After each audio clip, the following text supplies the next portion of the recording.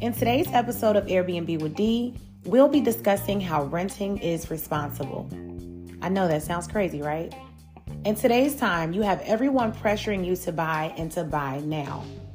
So, how can renting be responsible? In this episode, we'll evaluate a couple's readiness for home ownership, consider their financial strengths and their debts, and you tell me what they should do next.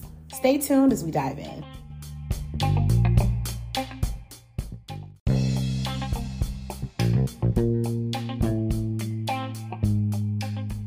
Let's get into some information.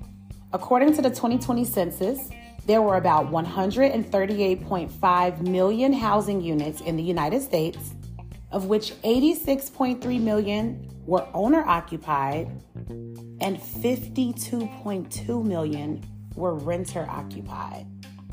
So today we're going to be performing a financial assessment on a couple that feels that they need to be homeowners like yesterday. We have Monique and Dante. Monique is an entrepreneur and Dante is in retail. And together they make $93,000 annually. Together they have 3 children, 1 grandchild, and are both 47 years old. They have been married for 17 years. The couple has recently been feeling stressed and pressured into home ownership because they know that they could afford a mortgage payment and they truly want to provide their children with the American dream and what they had growing up. They feel like home ownership is the American dream. I think it's important to specify that home ownership is necessary for, and not just home ownership, I'll expand it. Ownership is necessary for our economy. The financial sector, which includes banking and mortgage-related activities, contributes more of a substantial portion of the U.S. gross domestic product than even agriculture, y'all. So here's the study on it. Finance, insurance, and our country's financial sector has accounted for 8% of the United States gross domestic product, while agriculture has only contributed to 1 or 2%. So that means that if a mortgage crisis happened, that would be more detrimental for the United States than a food shortage. That's what these numbers mean. So with that, you have to keep in mind that the banks are always going to be telling you to buy and buy now, and always pressuring you into something when renting may be more responsible for you. Now, there are various factors on how we can determine if renting is responsible for you. So let's go over this couple's information in particular. Monique has about $400 in savings, $350 in stocks, $8,000 in a 401k, for a total of $8,750 in assets. While Dante has $1,000 in stocks, $500 in savings, so $1,500 in assets. We're talking about people that want to be property owners, okay? So let's go over what you have. A total of $10,250 in combined assets. That sounds great. But let's look into their debt. And the reason why I'm glad that we're doing this is because most people review their lives financially or go through a financial assessment for the first time as they are going through property ownership pre-qualification. So it's a great idea that you have a handle on it now and what it entails. So let's look at the debt. Monique's debt, she has $7,000 in credit cards, $88,000 in student loans, $27,000 in auto loans, and $1,500 in collections. That's a total of $123,500 in debt obligations. And Dante has $63,000 in student loans, $4,500 in credit cards, $3,800 in collections, for a total debt of $71,300. That's a lot of debt. The thing is, we all have come from different walks of life and made different choices with our lives and our businesses. That's something that happens. But in this next segment, we'll dive into why renting may be more responsible for some than others.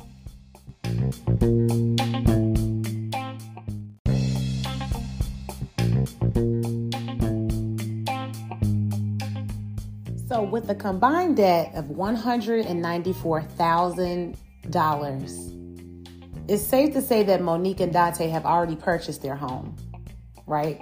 With that amount. So this is where renting would be responsible for them. Renting would allow them to allocate their resources toward paying down their existing debts, such as their credit card balances, those student loans, those auto loans, which ultimately lowers their debt to income ratio and positively impacts their credit worthiness. But what's important for me is to demonstrate that renting is not only responsible for those that have challenged credit or high debt situations. A thriving rental market provides equitable housing access to individuals from diverse socioeconomic backgrounds. I don't know if you remember, but I'm 32. So I remember going into certain stores in certain areas and neighborhoods and being one of the only people around that looked like me.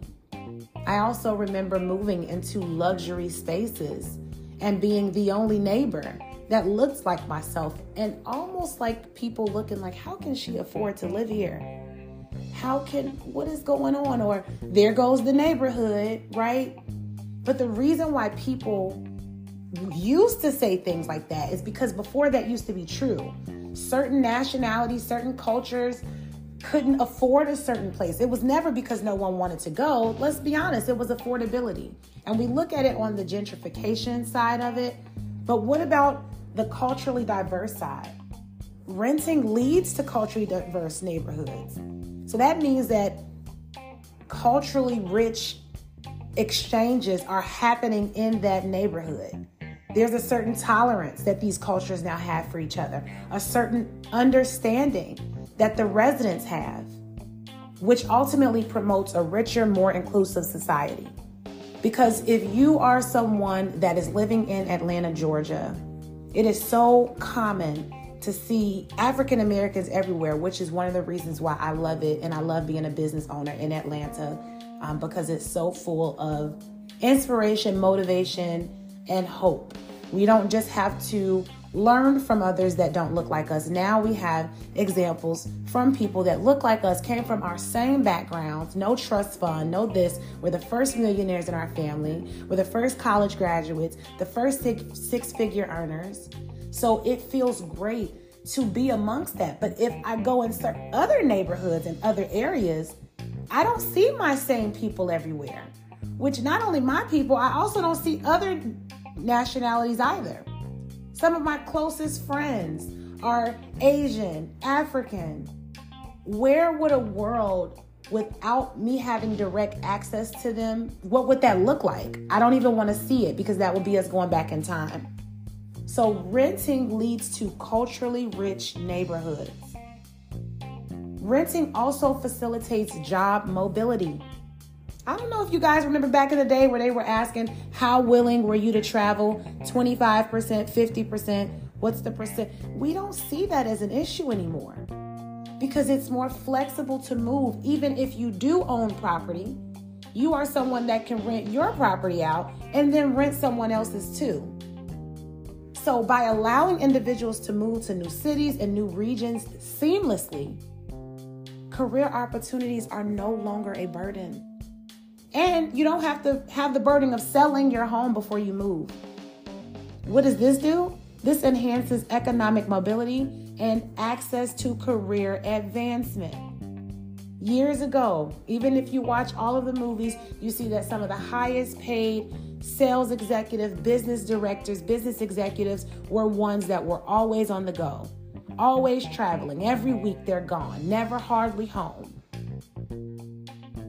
How were they making that possible? They were spending a lot of money before having a lot of rental properties. And good for them, because if they bought these properties years and years and years and years and years ago, they're worth a lot now.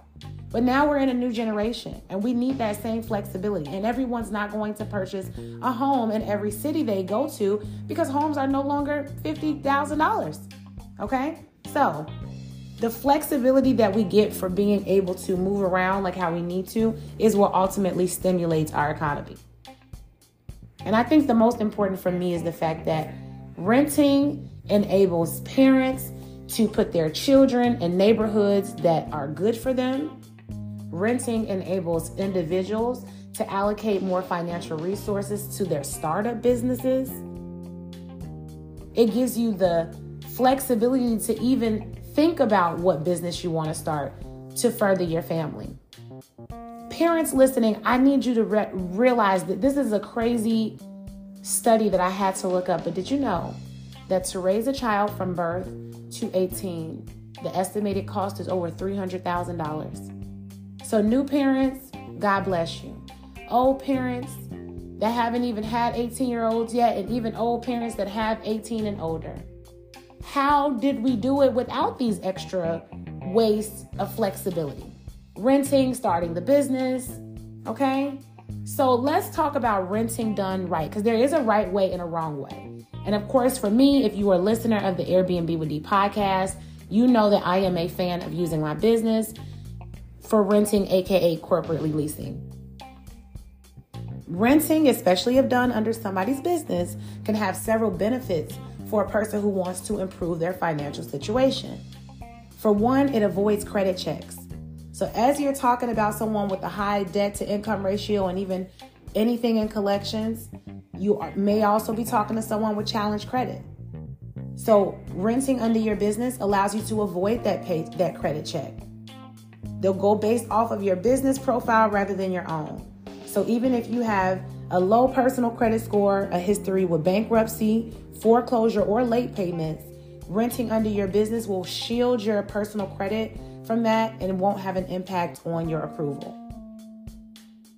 The money that you save from renting, or while renting, I should say, can always be paid off, or you can always use that to pay off your debts.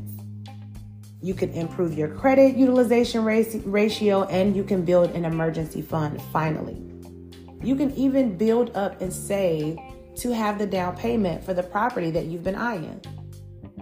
What else can you do? You can also qualify for tax deductions.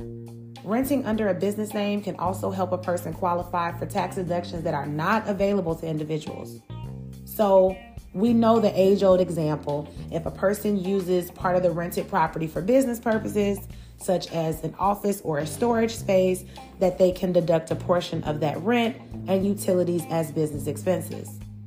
You can also deduct any expenses related to maintaining or improving that rented property. So if you're getting your utilities under your business, anything you're paying and doing, XYZ, now bills that people pay every day to live are now tax deductible for you because they're under your business.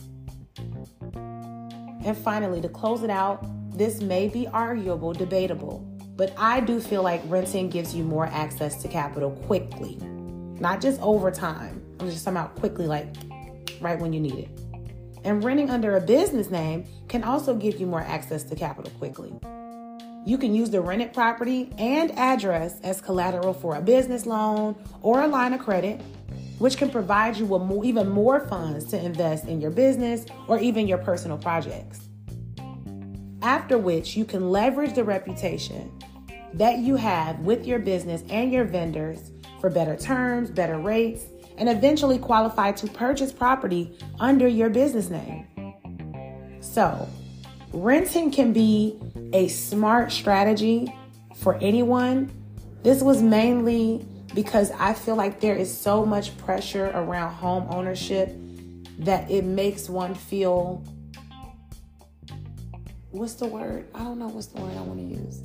Maybe discouraged. Maybe it makes you feel a little discouraged if you have not yet purchased property. But I think that the overall goal should be purchasing property that resonates with who you are, what you want, and your goals. Because if you want to see how purchasing property for your children to come back and visit when they get older panned out, all you need to do is contact any millionaire wholesaler that you know, any drive for dollars guru, any real estate investor online, on social media that shows you how to buy fix and flip properties, they're buying those properties from someone that thought that that home was going to stay in their generation for decades, only for it to end up boarded up, roached out, not up to code, molded up, and in terrible condition. Do you think if when that person purchased that property, right, because you think about all you have to do when you get to the closing table, do you think if at that closing table they would have had a glimpse into even 10 years, 15 years after they purchased, that the world would change, the economy would change, and that they would now be having to sell their home for pennies on the dollar? Do you really think that they would have gone through with it? Probably not. So this is why financial literacy is more important than purchasing. Again, we went over the snapshot of a couple's accounts, but what's your financial snapshot? When's the last time you did a financial assessment on yourself to see not only your purchase readiness, but even if you're ready to invest in starting a business? There are some of us that do need to go ahead and pay down certain debts before we launch our first Airbnb. And that could be why it hasn't happened yet. Don't beat yourself up for that. In a previous episode, we talked about the illusion of progress.